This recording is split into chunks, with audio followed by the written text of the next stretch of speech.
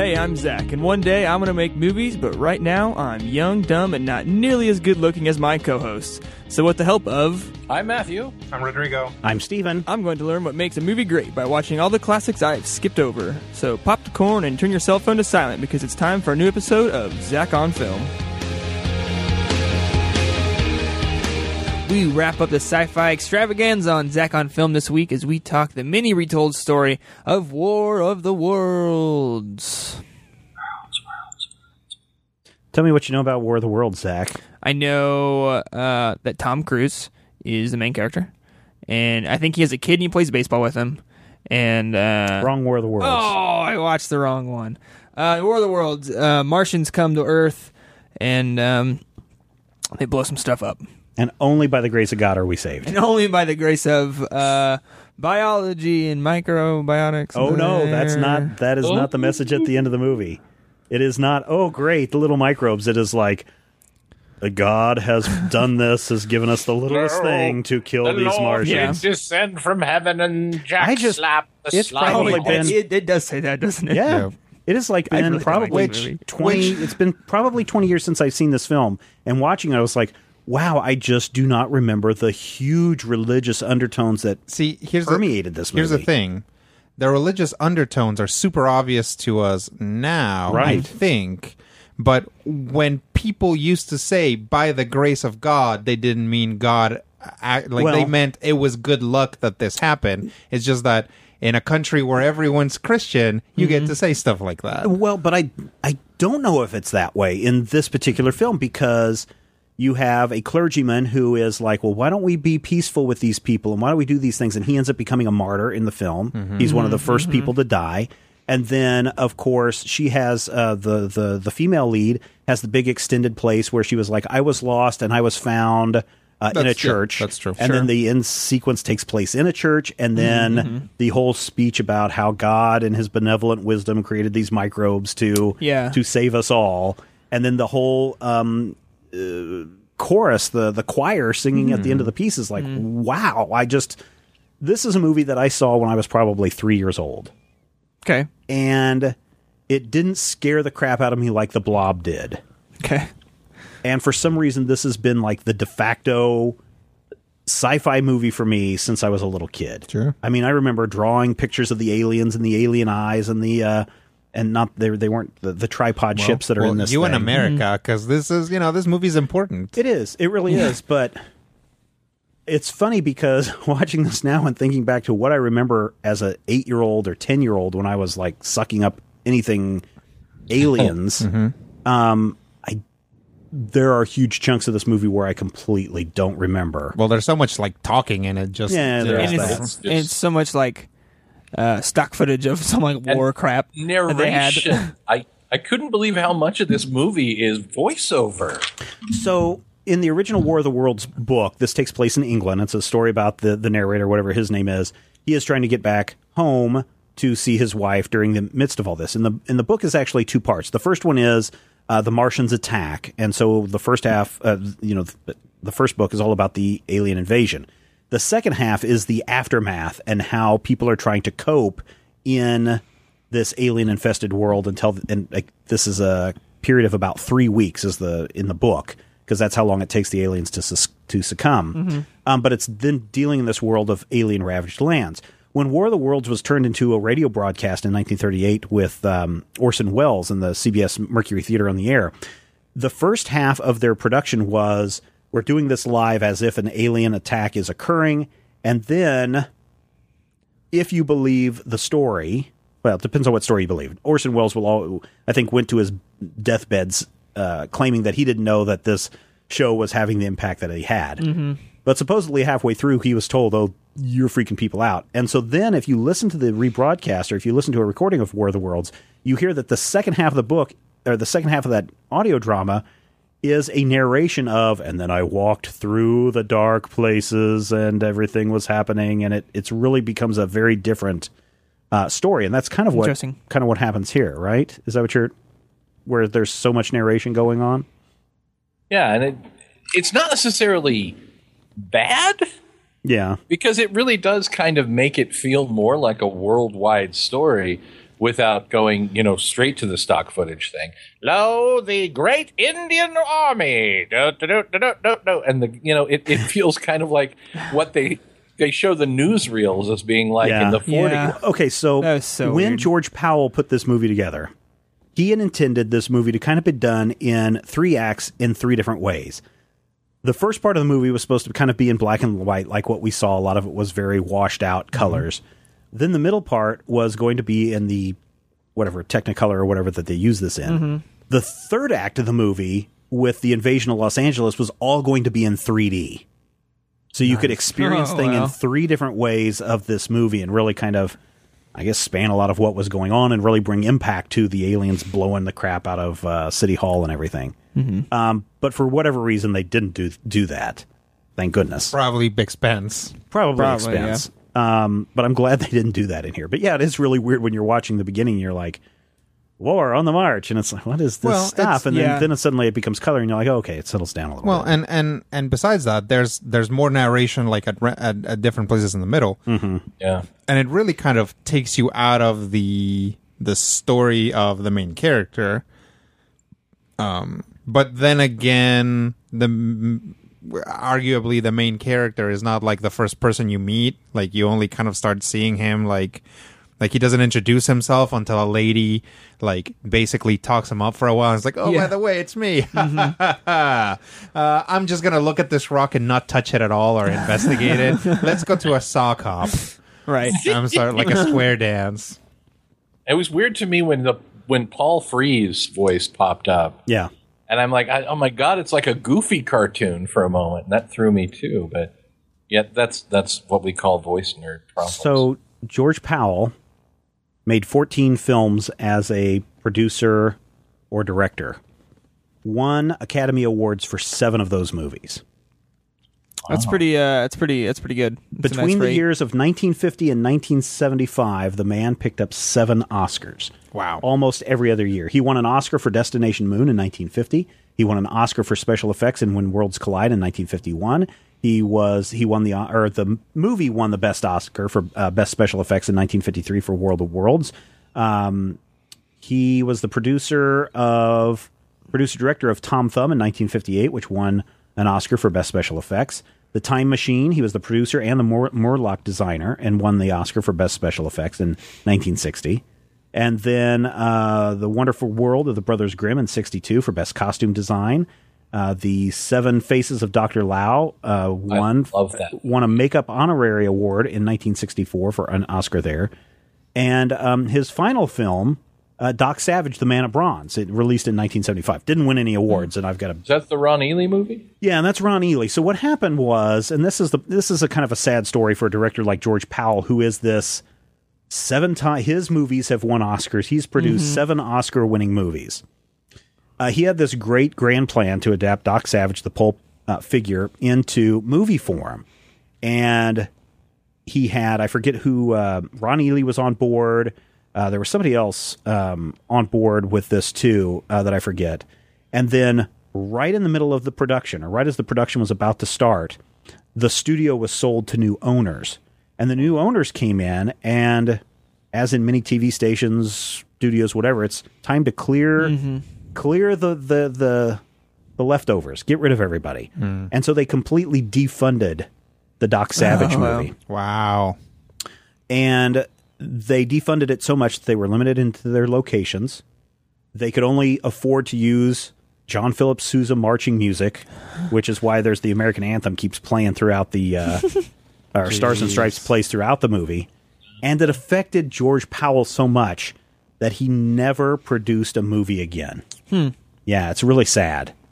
When you go through his list of movies that won all of those awards, it kind of gives me a better sense of, what they were kind of going for when they made this movie. Because I don't feel like this movie is the strongest film story-wise. I felt the story was pretty. I don't know. So, what was it we were talking? What was the movie we watched last week? Forbidden Planet. Forbidden Planet. And you had made the comment that you thought that this was like a Michael Bay movie of its day.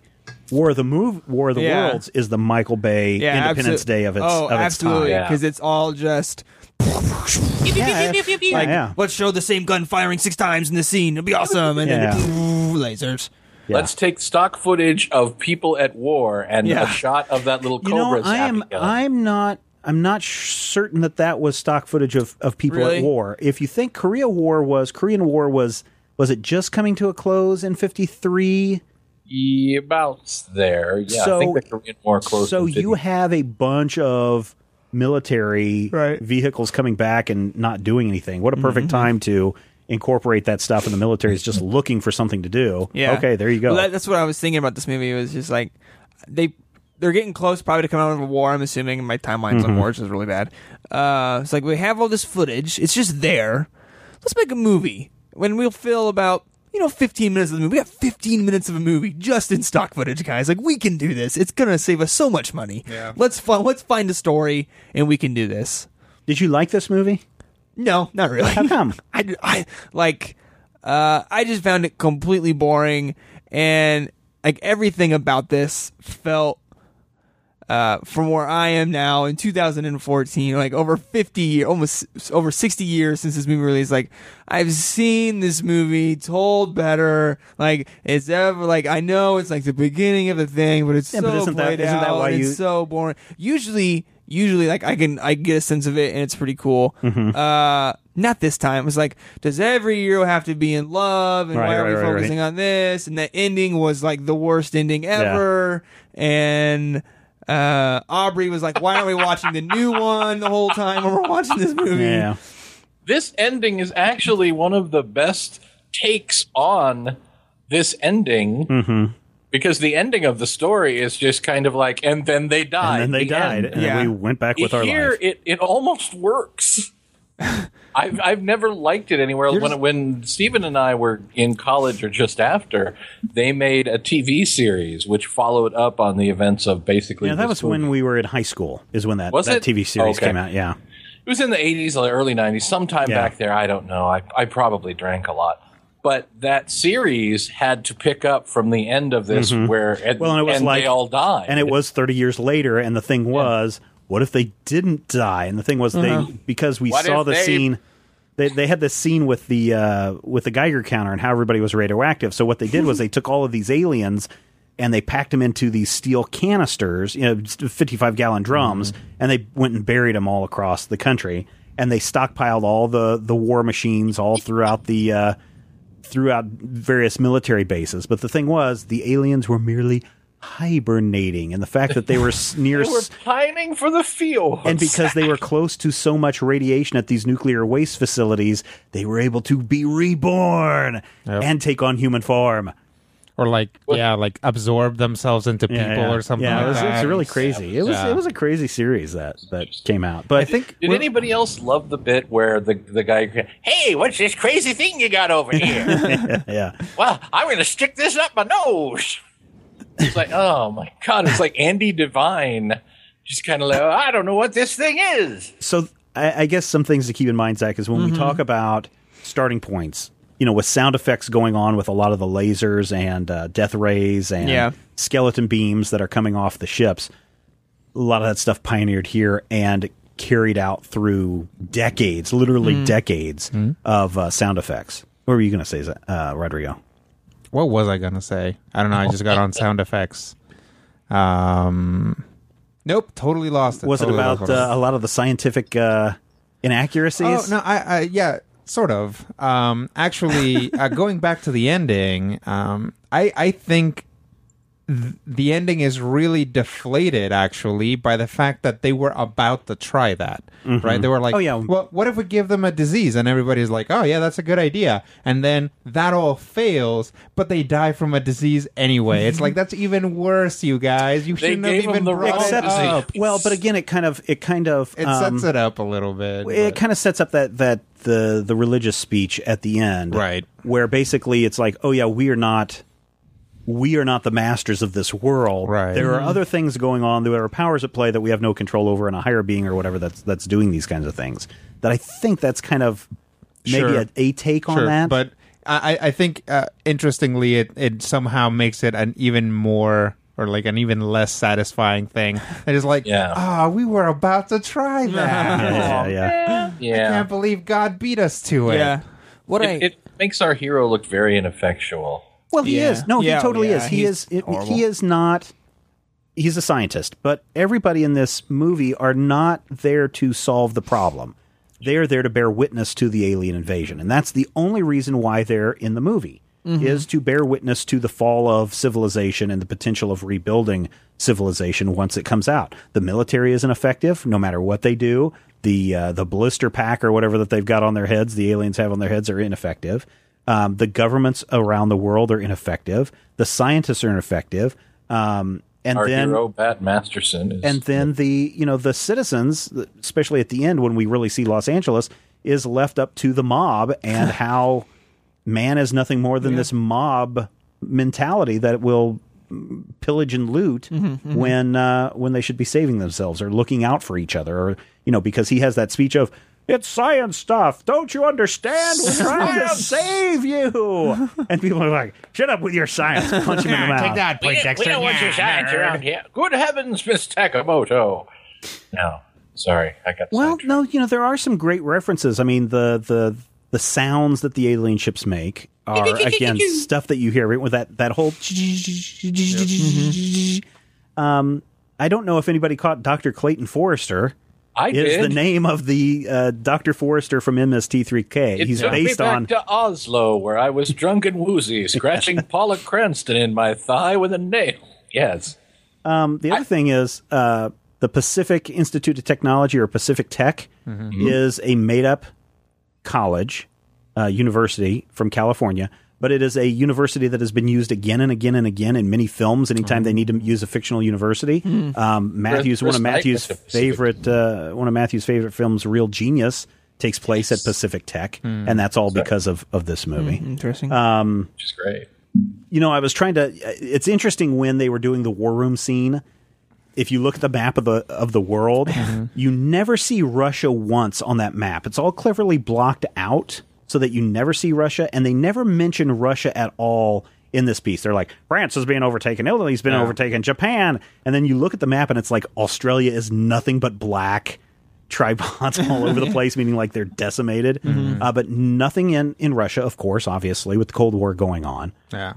They do mention Northern Africa once. Yeah. But it's like lots of cities in like France, the Americas and Europe, Canada. Yeah, Northern Africa gets mentioned once, and it's like Rio de Janeiro pops up in there. Yeah, but Canada was completely overrun by Phil Spector's haircut. I just found it fascinating that there was no mention of Russia whatsoever. You think they would have destroyed it? Yeah, it was like Russia has been completely decimated. No one cried. Yeah. Well, that makes sense. It's 1953. It's the height of the Cold War. But the thing that really kind of confused me is that sequence when they were talking about how they attack and how they do their thing, and they're like, and the cylinders do this and the cylinders do that, and I'm like, what's a cylinder? Those are the crafts. Those are the things that the crash into the earth. Rays. That's what the manta ray come out. They're not really cylindrical. Well, because in they're the movie, because they're buried in the dirt when we see them. That's the thing. In the book and in the radio drama, and somewhat referenced here in the radio drama in the book, you talk about these giant puffs of smoke that come off the planet that they're observing. It's because it's believed that the Martians used huge cannons to fire these projectiles containing the Martians to Earth, based on a lot of what Jules Verne had written years ago on a trip from the Earth to the Moon. And so that's what they were using in here. And so these cylinders, these projectiles, are what are being shot towards Earth. Giant bullets. And if you watch the remake of War of the Worlds, it is essentially that same thing where there are these, where they crash in and then they explode out of the ground. These cylinders come crashing into the ground to embed themselves. Interesting. The miniature work in this film was pretty awesome. It's pretty awesome. I did laugh hard out loud when you have the old like kook when the first one wrecks and they're all checking it out. He's gonna hit with this shovel. Yeah. And you can tell they're like forcing the perspective of the thing to be super huge, and then he's being small, and he just takes this shovel and just swings it like completely totally through. misses. Like he's supposed to like, oh, you totally hit it. Like I know there's no like that dude is 40 feet away from that thing. You can tell by his body motion. Think about it though, the special effects in this movie for that time period are fantastic. Yes, they're and really the fact that we're talking about 1953. When did Forbidden Planet come out? 56. Yeah. Forbidden Planet didn't come out till the next year, and we are dealing with 1950s concepts of science and space and things to where in hindsight things do look ridiculous. But go 60 years from now, Zach, when you're 52, and you look back to what you were doing when you were 21 and 22 and stuff. You're going to go, I remember back in my day, you had to type on a thing to get the information. Now we just see it in our brains. No, the special effects were pretty freaking awesome in this. And it's even more impressive when I think in 3 years, like Forbidden Planet comes out, when I think there's a huge jump in special effects when how they're doing the laser beams and the giant monster outline things. So that was... like it made me realize like we still do this all the time, you know, and we don't and I think we give people less and less credit, especially now for how like advanced special effects are right now. I mean, and how what Michael Bay and the people pull off for Transformers, like those movies when you actually watch them transform are pretty amazing how intricate, like they're like flipping and all the things are coming up, like, but we just crap all over those movies. But like if that, or like now, like War of the Worlds, like I don't think it's a very good story. The special effects were pretty awesome, but this is like way like, oh, it's like the coolest thing ever, and like it's just because of that. Well, but now like I don't know if you think about again in the time period that this was released. Audiences do want to see a love story. They want to see the guy get the girl, and they want to see the bad guys defeated. But we still want to see that now. Yeah. Like mass audiences still want to see that. The big difference is instead of using a grinder to get your special effects of stuff shooting out the laser beams. You use a particle system and you shoot it out the front. Well, and the difference is which movies do we see that show us something that we haven't seen before. So, for example, the Tom Cruise War of the Worlds, we've literally seen that before in this movie. But Life of Pi won an Academy Award for special effects because there isn't a lot of stuff that looks like Life of Pi. The Matrix was doing new things, right? New things with technology that had been around for a while, but it kind of brings it together and all that stuff. So usually, I think the movies that deserve that praise and that get that praise are the ones that, rather than just say, like, we have the biggest, most baddest graphics, are the ones that take all of the little things that they can do to craft this, like, overall experience. Which is why, Jurassic Park, there's puppet dinosaurs and CGI dinosaurs, and they kind of get brought together to make a strong, believable special effects mesh. What's really crazy, Zach, when you're thinking about special effects is that if you go back and watch the very first Toy Story movie, from today's perspective, you're going to say, well, that animation is crap. Look at that, how bad the humans look, and all the people look terrible. Oh, I do that with movies that were made 4 years ago. Well, I know. What it does is we end up with these little leaps in technology that end up catapulting us really far forward when it comes to special effects. So Rodrigo was mentioning Jurassic Park. Originally, they were going to be using a process called Go Motion. And Go Motion is where you have a little puppet dinosaur on a little articulated arm, and it looks super great. And underneath, in the skeletal structure, you have little servo motors. And you program in the move of that dinosaur. And what you do is, instead of just playing the servos and having it move, you move the dinosaur. The servo remembers where the last move was and this move was. And then as it's exposing that one frame of film, the servo actually moves the dinosaur, so you get a motion blur effect. And that's if you go back and you look at Jason and the Argonauts, you go back and look at the Sinbad movies where they're doing the Ray Harryhausen fighting skeletons and Medusas and all that kind of stuff. Well, even Clash of the Titans. Yeah, sure. You don't have motion blur in those movies, and so everything kind of looks fakey. Steven Spielberg was ready to go with Go Motion, and you can find online on YouTube somewhere. Just type in Go Motion Tyrannosaurus Rex or Go Motion Jurassic Park, and you'll find the test footage that they did, and the dinosaur looks real. Yeah, I mean, and it's a practical prop, right? But then someone came in and said, "Hey, Steven Spielberg, we got this new thing called a computer, and we can do these dinosaurs in imaginary land." And Steven Spielberg says, "Okay, well, scrap this whole Go Motion thing." And Go Motion fell off in one day, this idea of stop motion animation, the stuff that we saw in The Thing, gone. Because now people can start to move this to a computer system. Yeah. And if you keep looking at things like particle systems and you look at things that do little minute details like these little nerdy things from the Transformers transforming and all the little gears and gizmos in there, these are things that 20 years ago or 5 to 10 years ago, they would have said computer processing is not there yet. Yet to where we can do this. Maybe if we had 20 supercomputers. Today, what I have on my desk can outperform anything that Pixar was doing in Toy Story. Sure. I guess so. In 20 years. Oh yeah, 20 years. Think about how archaic the special effects movies that you love now are going to look. And to a kid who was, I don't know, 7 and 8 and just eating this movie up every time it came on Saturday matinee. Those were the special effects that we saw all the time because there hadn't been that big leap yet. Star Wars was still a year or two away. And so everything that we saw as kids, or that I saw as a kid at that age, was based on stuff that had been going on the last 20 years. There hadn't been that evolutionary jump. And to be honest, I don't know what the next evolutionary jump in special effects is going to be. Yeah. Do you have an idea of what the next thing is going to be? I know we talk more and more about computers being able to replicate human motion and not having to do as much motion capture, and computers starting to anticipate what human movement is like. Robots.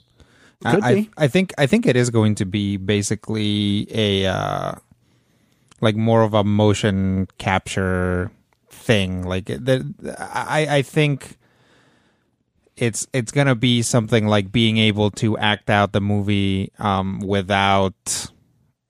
Like basically, and just let the machine extrapolate everything that's going on at any given point. And that's just going to like cut down on cost significantly. Well, one of the things what is it called? Not Lumix. That's a particular brand of camera, but there's a brand new camera out. Well, and Adobe has shown this before, but there's a little camera. It's about a lipstick sized tube of a camera, and it's got multiple image sensors in there. And it's not a high super quality. It's not 4K or anything like that. It's probably, I don't even know if it's 720, maybe 640 by 480. But the fact that it has all these sensors in there, you can take a picture and you can then go in later and say, oh, well, instead of the focus point being on that microphone, what I really want it to be is on Rodrigo's nose. And you just go into the application and you go click on Rodrigo's nose and it snaps everything into focus and instantly refocuses and calculates new depths of field and all of that. I mean, when you dummy-proof technology like that to where it's like, well, just, go out and shoot it. And if it's a little out of focus, that's fine because we've got the technology to focus exactly where we need it. I mean, that's a pretty big leap forward. And we see that with Camera Raw and the ability to come in and manipulate colors and images later on. Yeah, and I mean, and we see that as cameras become able to capture more and more and more information, and you can even have a system like that where you basically have 1,000 little cameras pointing at the same thing, then you get to do that. I mean, in the most basic way, we at my work, like my day job, we got HD cameras before we converted everything else to SD or to HD. We were still in SD. So we were able to shoot things like super wide and then just make our cuts in such a way that we could like digitally zoom in and lose, almost no quality. No resolution. Because there was so much information there. Yeah, you technically weren't zooming up. You were zooming to 100%. You weren't going to 110. That's right. You were actually shrinking the image down and maintaining quality Yep. to hit to SD. And that happens a lot. That's why a lot of people are really excited about these 4K and 5K cameras, because film is still really about 2K resolution. Well, a little bit higher than 2K, but but you can shoot at 4K, and then you have this ability to punch in like 20% and not worry about losing. Or you can, with that, you can like reframe your shot. If you're off a little bit, like you don't have to be perfect anymore. And when you look at someone like George Lucas, and you look at, and I know a lot of people complain about Phantom Menace, but he really kind of wrapped his head around this idea of, I can go in and I can tell a story however I want. And if I want to shoot, Anakin and his mom having a conversation, and then later on I have this brilliant idea of let's get C-3PO and R2-D2 having a conversation, I can digitally go in and do that, and the end result, no one will be able to tell the difference. Oh, sure. Yeah. And I think that's fantastic. It also comes with its own set of headaches and questionable activities. Yeah. And questionable activities, I think, are going to be what the next big thing is 20 years from now. Because I believe that 20 years from now, we will have people who have the technology to make a new Audrey Hepburn movie. And there is sell it. You bring that up. There is a movie that I have been debating on watching on iTunes. Let me find it here real quick. Oh, it's the one with the girl from House of Cards. Yes. Who's, I can't remember her name. She won like Emmys. Let me Google girl from House of Cards. She is the wife of the president. Go to the indie section. Indie. It's there. I'm thinking, gosh dang it. As soon as I find it, I was just reading about it. It looks. It's pretty much what you're talking about, Matthew. So essentially, what happens is this young starlet decides to give up her life. They go in and they digitize her. They take pictures of her. They do everything for her, and they create essentially a digital version of her. And she still gets paid. She's taken care of for life, but they always ensure that this actress will remain and look the exact same age for the next 50 years. Yeah. And I wish the Congress. The Congress, that's it. Ha, found it. And it looks kind of trippy if you watch the trailer. That's why I haven't really fully bought into it, because it looks a little bit more than just this concept. Oh, sure. But it's basically, we are going to create digital actors, and hey, in 25 years, Well, Yeah. and somebody's going to die. Your favorite actor is going to die. And if they have him totally scanned or her totally scanned up and down, back and forth, they can go in and recreate that digital recreation of the person. And because they've got lines of dialogue and lines of word, they can type that into the computer, and the computer will spit it out, and it sounds just like that actor with all the inflections wherever you want to put them. And you can create a virtual actor that is indistinguishable from the real thing. Well, And we never have to worry about Harrison Ford breaking his leg again. I don't remember if they went ahead with this, but I know in the next two Hunger Games, Philip Seymour Hoffman has a very prominent character in there. And then when he passed last year, he still had, I think, like 2 or 3 more big scenes to do. And one of the things I heard them talking about was they were going to do face replacement on an actor and then get his lines done. By sound alike. Yeah, I guess. So, I mean, we are like kind of are in a there. place We're where it's getting there. possible. Well, in fact, in the Congress, Robin Wright is the actress. From The Princess Bride? Yes. Yeah. And my God. in fact, The Princess Bride is the thing. Let me read you this. Because the more than 2 decades after catapulting to stardom with The Princess Bride, an aging actress. So in the real world, in this movie world, The Princess Bride happened. I don't think they refer to her as Robin Wright.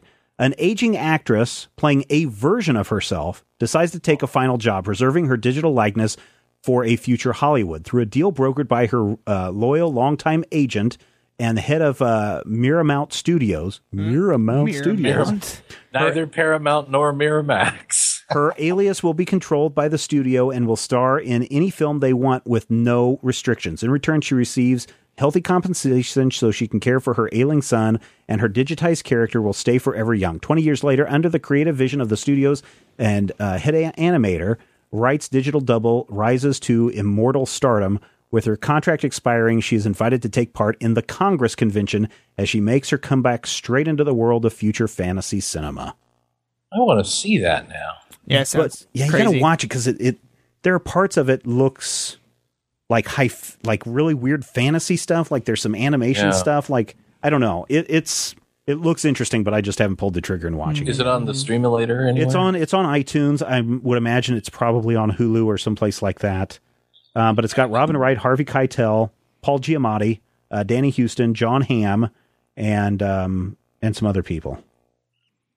You know, on the Philip Seymour Hoffman thing, I was going to make the joke that they could get John C. Reilly because but I thought that would be, inappropriate. So I told you about it afterwards. Yeah, but I mean, you're right. I mean, that is probably the next big jump in cinema is the digital act. I mean, we see it now. Well, and forget that. It's like you see movies like, I don't know, what was it, like Simone or whatever, where like you just make a 100% fake person, right?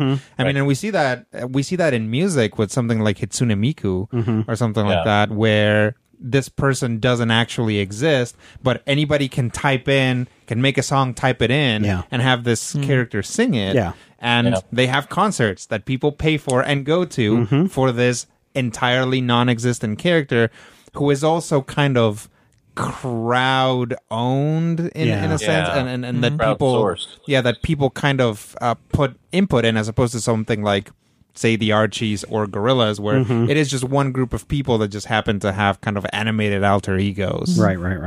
Zach, I mean, once you have that, is it not a step further to just say, hey, Lindsay Lohan is really difficult to work with.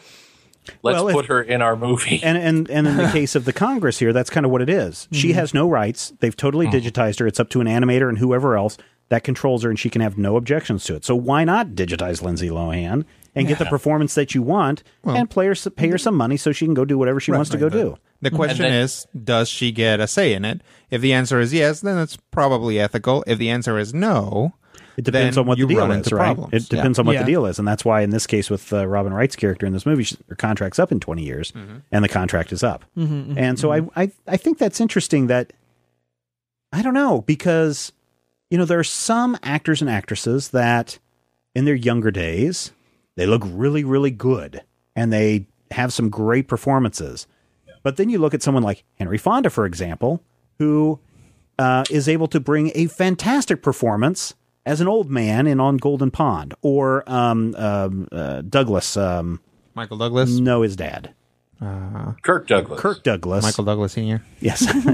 Kirk Douglas, who as a young actor was great, but as an elder actor is fantastic in many of his roles.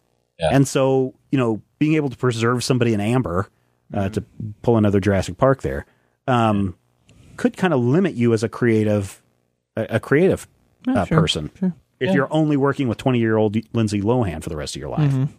But then again, I mean, if we look at just last year in The Day of the Doctor, or Night of the Doctor, rather, when they did the regeneration to John Hurt, they ganked John Hurt footage from 1975 when John Hurt was, 30 years old. Yeah. They digitally inserted it, and they stuck a new voice on it.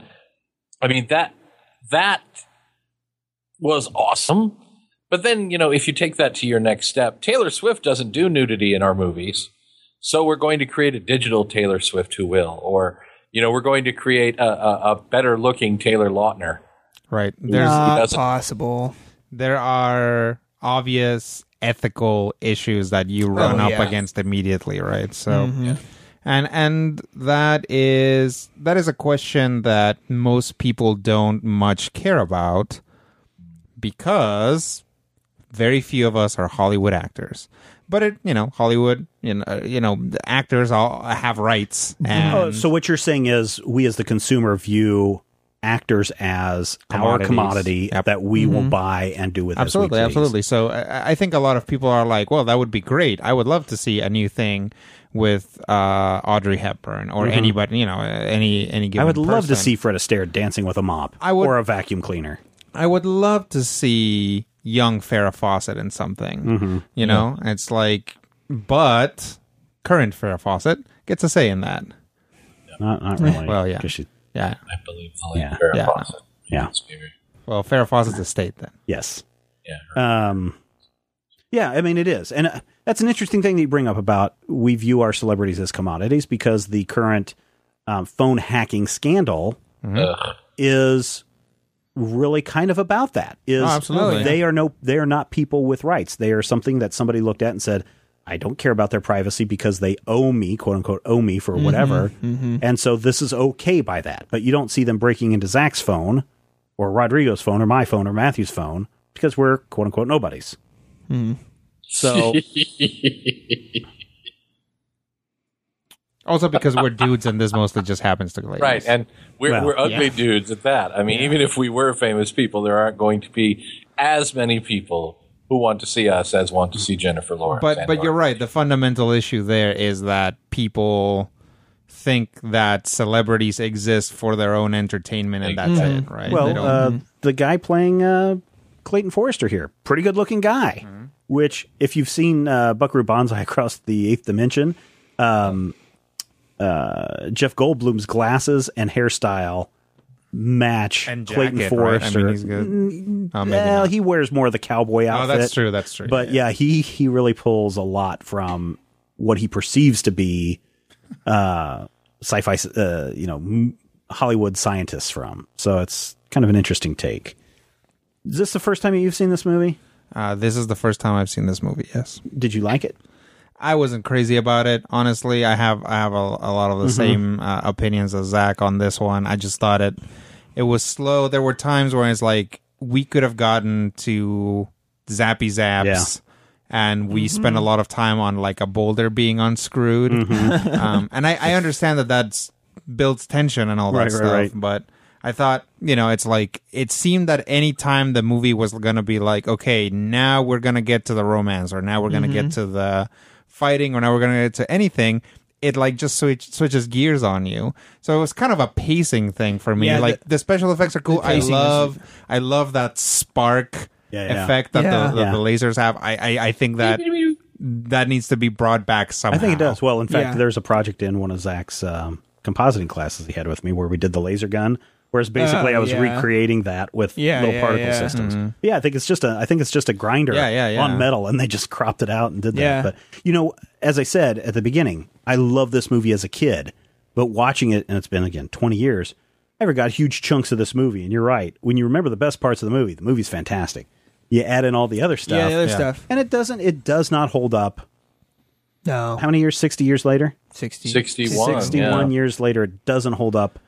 But I bet if I watched Independence Day and I see Jeff Goldblum plugging a USB stick into a alien device, that doesn't make a whole lot of sense either. So like the science in all sci-fi movies is always suspect, and that has not gotten better in any way. Like there are different things that the public knows that don't work that way, right? But obviously sci-fi is always pushing that envelope, always trying to get to the stuff that people don't know that much about, because that's the interesting stuff. Yeah, right. So it's like, let's sit like a mile away from an atomic blast and see what happens. It's just like, but that's what used to happen. Oh my gosh! Back in the 1950s, if you go to that moment where everybody is standing there, you think it's radioactive? Yeah, we better move back a few feet. I'm like, what?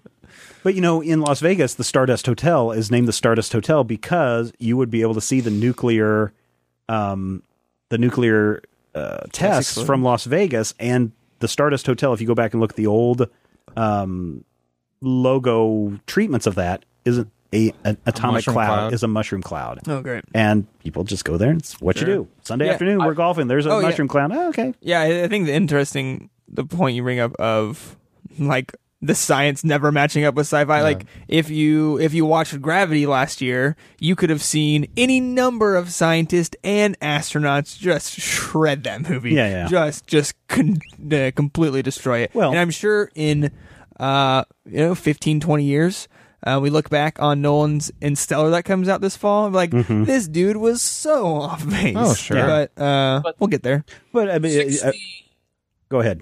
60 years down the line, you have to look and see. It has aged better than it could have. Oh, that's true. Because the same thing, you know what else came out in 1953? Abbott and Costello Go to Mars. Yeah. That movie, also a sci-fi picture, has not aged nearly as well as this. I think. And honestly, I think the biggest issue that I have with this movie is pacing, which we have seen movies that were made before this that have better pacing. Oh, yeah. Like, its pacing, I don't think... I mean, it might be an artifact of the times where it's like you could make a movie that moved a little bit slower, or because we weren't used to this level of sci-fi being around all the time, there was a lot more explaining that you had to do. I can see that. But I think that there are other movies that are a lot more economical with their time than War of the Worlds. Yeah, you brought up the scene when the asteroid is unscrewing. Yeah. It's like you have that tension of it's unscrewing, like what's going to come out.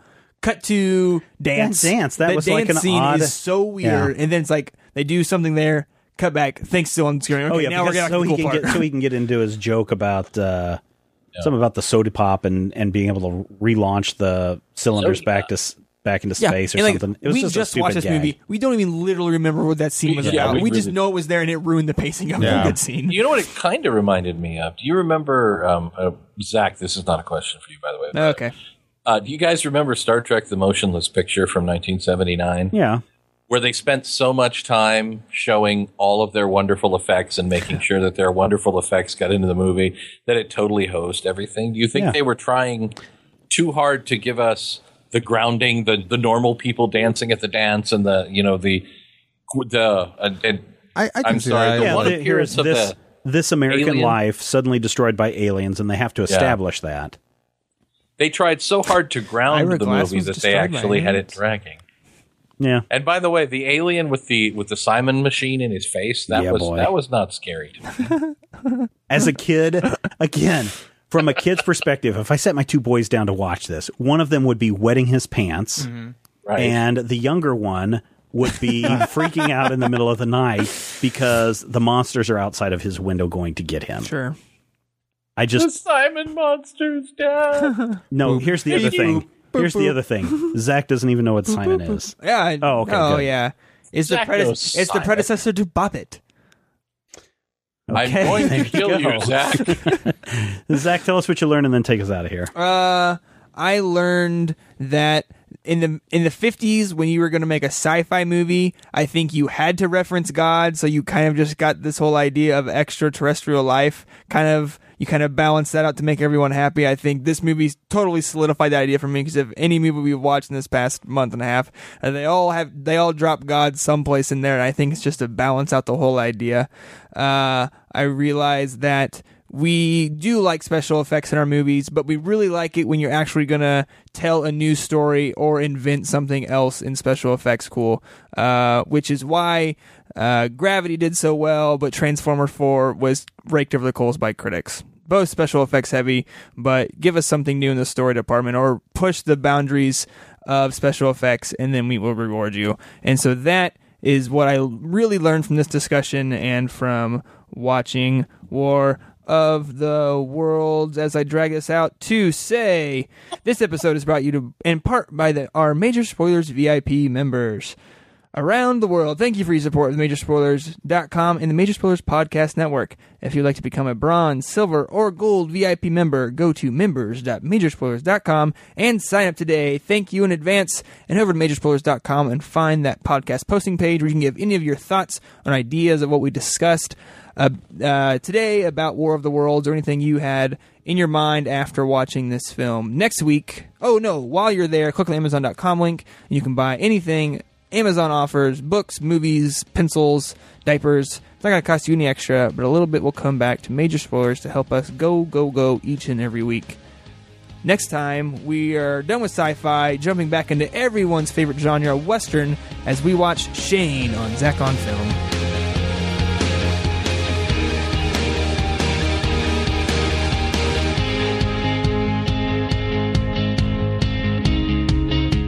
Say goodbye to your credit card rewards. Greedy corporate mega stores, led by Walmart and Target, are pushing for a law in Congress to take away your hard-earned cash back and travel points to line their pockets. The Durbin-Marshall credit card bill would enact harmful credit card routing mandates that would end credit card rewards as we know it. If you love your credit card rewards, tell your lawmakers, hands off my rewards. Tell them to oppose the Durbin-Marshall credit card bill.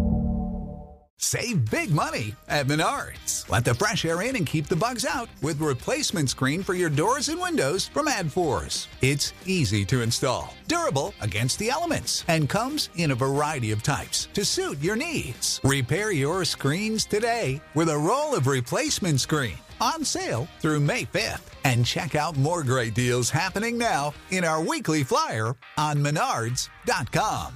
Save